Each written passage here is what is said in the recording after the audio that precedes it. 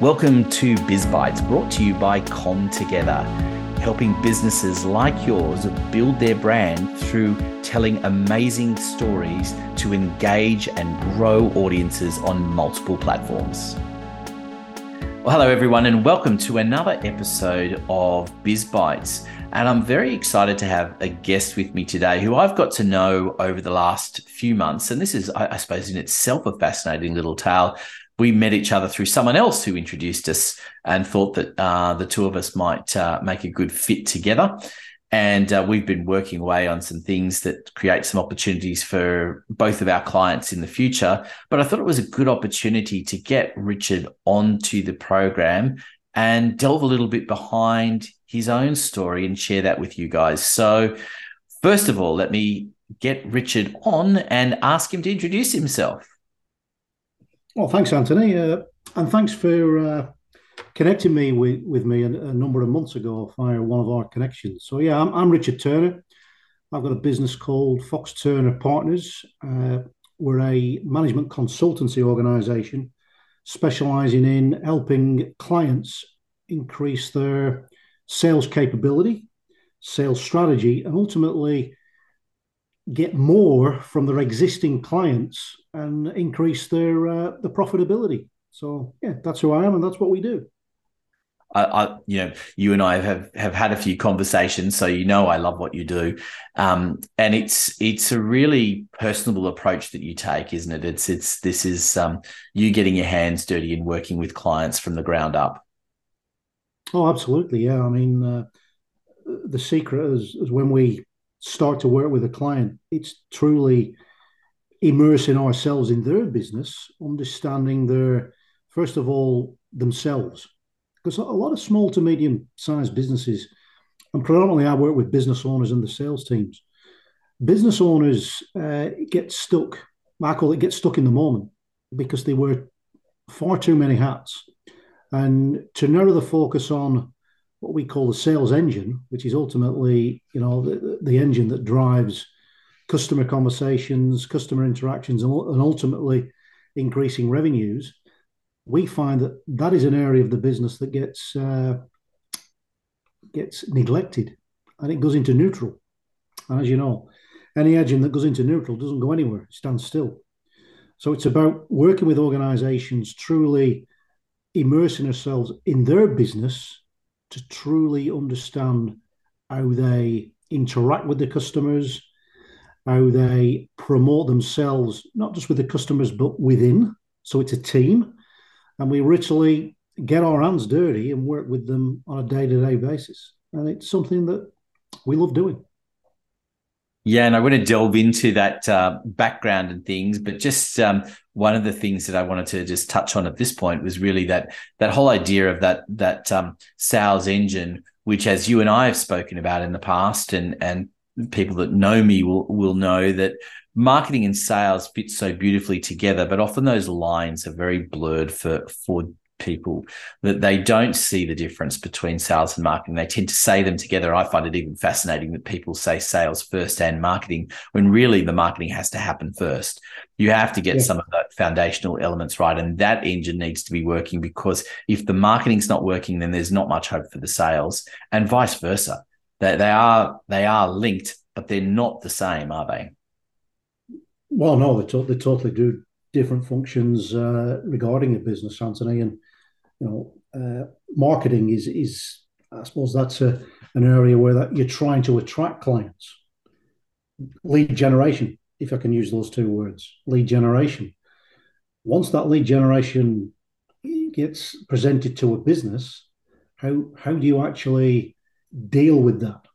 How do you qualify whether, one, it's a opportunity to pursue or not to pursue? And we talk about sales optimization. Ultimately, when we work with organizations, it's about optimizing the time so they can focus on the right things. And what we find is we've worked with organizations that have great marketing functions. However, when those leads come into the business, how do they deal with them? How do they qualify a go or no go? And that's where we find a lot of success when we delve deep with sales teams, how do they handle those inquiries, and what kind of questions do they ask to engage with potential future clients? Yeah. Yeah. No, it's 100%. It's really it's really an important area that people need to understand more about, because often they're measuring one without thinking that there's another. That yes, they have to be linked and they have to work together, but ultimately you can only judge the quality of one against itself. So, marketing is only as good as the marketing. You Yeah. can't really judge marketing by the volume of sales, because if and I've worked with businesses where we get the marketing running brilliantly, but the sales lets them down. So you can't really, and vice versa can happen, of course. Yes. Absolutely. Yeah. I mean, I'll be interested to get your viewpoint on this. We talk about customer profiling, and I'll be interested, Andrew. Anthony, how many clients have you worked with or potentially working with who truly understand what an ideal client it is for them? Because I would imagine that's very important from a marketing perspective. Do you agree? 100%, 100%. And it's one of the first things that I do when I'm working with clients that we talk to them about is their ideal clients. And there are two aspects to ideal clients that I find. One is there's often that work isn't necessarily done, or they've drifted away from what the ideal clients is. And I often use the scenario where people start off in very firm on dealing with one market, and then suddenly an opportunity presents itself to deal with something that's slightly off to the side of that. And before they know it, they've been derailed into areas that they wasn't really their original intention. And either the business has to adjust and accept that the ideal client has changed, and we've built the business around that, or you find yourself drifting further and further away and loving the business less and less as a result, because you start off the business in wanting to deal with an ideal audience. But the other side of that is perception. I've worked with clients where they've come to me and said in the beginning, look, probably only about 5-10% of my clients are ideal. The rest of them less than ideal. And when we actually have delved into the way they think about their brand and their messaging, it's more about, can we make some adjustments to the products or services that they're offering to change the way you think about those current clients to now being a version of an ideal client? And the answer is you can. Of course, it depends on the nature of the business, but I'm thinking of one client in particular where we completely changed that perception, and it actually didn't cost them anything additional to change that. The things that they added, even at the lower end of clients who they think, we're not ideal at all, actually the little things that they could add in were things that they were already doing. They just hadn't labeled them and really thought of them as part of the service. And when they focused on that, it changed their perception of how they dealt with that particular product, and made them fit into a version of an ideal client that they were thinking was lagging before.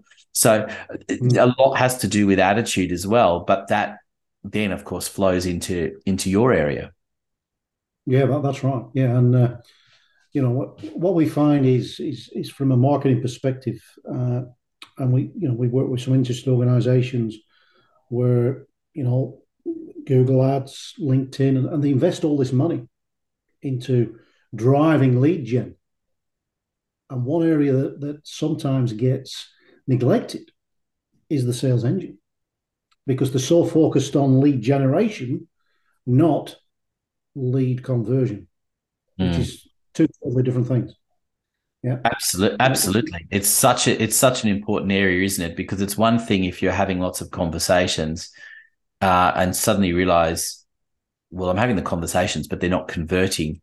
So there's one of two things that are the problem there. Either the sales engine is not working right, or that the people that you're bringing in the first place are the wrong people. And so it is important to keep an eye on those things pretty constantly and review them regularly. Yeah.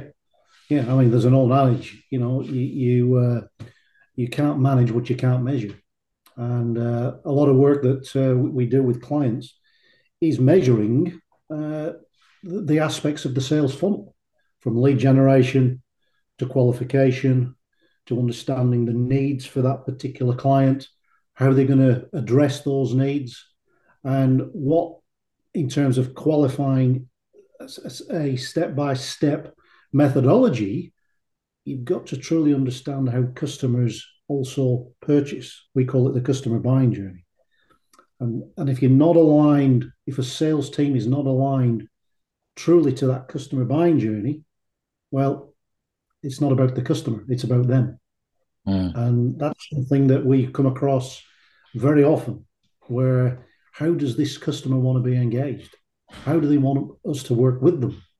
And sometimes those things get missed. And that's what can cause potential opportunities getting out of the funnel and not converting into profitability.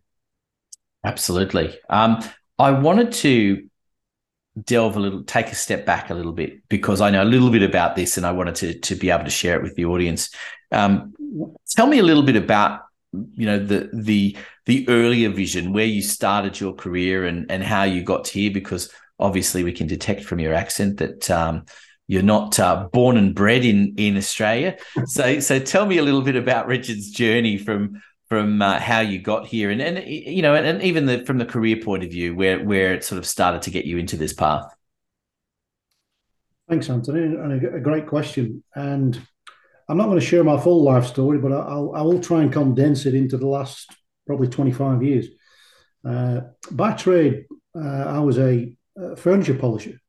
So I used to polish furniture in my younger days. And I came to Australia quite a number of years ago, backpacking. And I fell in love with the country, and it became a burning desire to actually live over here and bring my family over. And thankfully, my wife supported that journey. Otherwise, I don't think I'd be here. But anyway, yeah, we arrived in Australia in 1998 from Manchester, the north of England. And from the day one when we arrived here, I saw this as an opportunity to reinvent myself. So I actually started my sales career in Australia. So I'll set the scene with you. We arrived in Brisbane on a hot November day. I decided to take a couple of weeks out and start looking for opportunities in sales. And I actually started my career in January 1999. And when I started sales, I thought, well, if I'm going to do this, I'd like to become very, very good at it.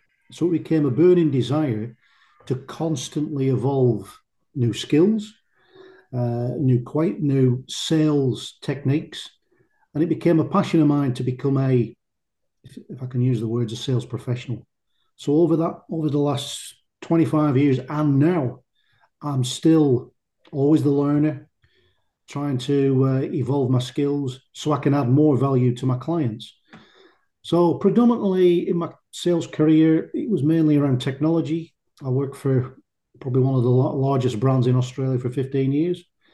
And it was in 2010 where I found my true passion, and that was sales coaching. So I started my sales coaching career at a very large corporate organization in technology. And it was in 2018 where I decided that I got quite tired of the corporate life. So I decided to start my own organization, which is Fox Turner Partners. And that is all around making a difference with individuals, teams, and organizations. And that is a journey in itself, because the learning and the adaptability of increasing sales capability and changing behaviors, I've got to be honest with you, Anthony, it doesn't happen overnight. So it is a journey. It's not just an investment from a resource perspective from an organization, it's also time. So when we talk about how we can make a difference, it also comes back to the customer, of how important it is for them to make a difference for their teams, individuals so they can create better experiences with the customers. So it is ongoing. It's something I'm very passionate about, and uh, it's something that I truly believe in. And it's about investing time and resources into developing people. So that's my journey. And it's really interesting to me because that decision to make to come to Australia and to make a difference to to yours and your family's life, that's what you're trying to do in business, right? As well as that it's not necessarily about moving countries, but you've taken the learnings from that and that passion that's driven you to do that. Because anyone that's done that knows how significant and huge that is. Because you're often leaving safe infrastructure and friends and family behind and all sorts of known things. So to come and do that, is a journey within itself. And it's obviously the learnings from that you're taking with you into what you're doing. Yeah, absolutely. And, sales has changed tremendously over the last 25 years. Customers expect more now. And customers, they really want three things from a sales professional and a representative from a potential supplier. One, how well do you know my business? Two, how easy are you to work with? And three, how can you make me smarter? So when a sales rep, customer service rep, account executive is dealing with an individual in an organization, they want to know how they can help them make smarter, better decisions that's going to impact the business. So they've got to be great listeners, and they've got to be very inquisitive, because it's about the customer. It is. Them. And what I find interesting as well is, and perhaps for anyone internationally who's listening to this, is that there's also a cultural part, isn't it, as well? Because sales in Australia, I think, is quite different to sales certainly in the US. I think there's some subtle difference between Australia and the UK, perhaps not as much as with other countries. And I think you have to be aware of that as well, don't you? We're not in Australia. We're not accustomed to being sold to. We don't tend to like being sold to. No, we don't. And that's where that's what we try, and when we work with our clients, it's about helping those individuals put themselves in the customer's shoes. And how would you like to be dealt with? How would you like to be engaged? And what does that mean? And what we find is when you are asking better questions about their business, about their industry, about their markets, and creating and getting some insights of what they do and sharing those insights, that's when customers get a feeling that this person who's trying to help them is invested in them, not themselves. Yeah, I find that so sense? Yeah, absolutely. I think it's so interesting and how it's evolved even more in this day and age. And I think particularly now when there was this, been this rush in the last few years on purchasing things online. And so in some respects you think, well, the sales process has gone out the window because everyone just wants to choose stuff. But in themselves. But in fact, people are looking for that service. It's not like retailers have shut down. You're still going into the retailers to get that direction and to get that human interaction and understanding of what it is. We had a really interesting experience a couple of months ago when in setting up a new house. So we needed everything. We needed your fridge, your TV, your microwave, all of that kind of usual stuff. And we went into a retailer who actually initially said, well, I hear what you want in the circumstance. Actually, why don't you just go and buy this in another place? Like he was working on commission and he was actually sending us somewhere else. And then we actually, but he listened to us and we talked through, and he actually did buy we actually ended up buying a whole lot of stuff through him. But it was really interesting in that approach that he was very, very open to saying, well, we may not be the right people for you. And not being just led by that ideal of seeing the sales coming through. and it definitely Yeah. endeared us to him and his approach. And it's I think that whole idea of listening and the way sales is evolving, and it is evolving, is something that people have to pay more attention to. Oh, that's right. And now, and today, Anthony, in terms of if you just want to talk about technology, when companies are investing in technology, depending on the size of the investment, it's very common now where we see multiple decision makers across that decision, where it's about reducing risk and it's about the individuals of the companies sharing their insights, their information, and now it's a bit more collective. So now the salesperson that's dealing with maybe three, four, five, sometimes six different people in an organization, they've got to adapt very, very quickly to each of those individuals to ensure that they're aligned with the thinking and everybody's talking from the same hymn sheet. Because if something's missing and there's multiple decision makers involved, and you don't know all those individuals intimately, well, the chances of getting that sale across the line is certainly at risk. And we're seeing that a lot more now, especially in today's economic environment where risk aversion is increasing, customers slowing down on their decision making process, and they want to see value in every interaction, every interaction. We could talk about this for a long time, but there's a couple of questions that I just wanted to finish up with asking you. And one is that I wanted to go back to that leap that you made from furniture polisher to living here and getting into sales. You came out and you could choose just about anything really to get into, but why sales? I mean, you clearly are passionate about it. I think anyone that's been listening for this to this episode will hear that. But what got you in? What made you want to go into sales? Because most people do tend to avoid it like the plague. Well, it's a great question, Anthony. The best way I can answer that is when myself and my wife and my son arrived in Australia. I'll talk about myself first of all.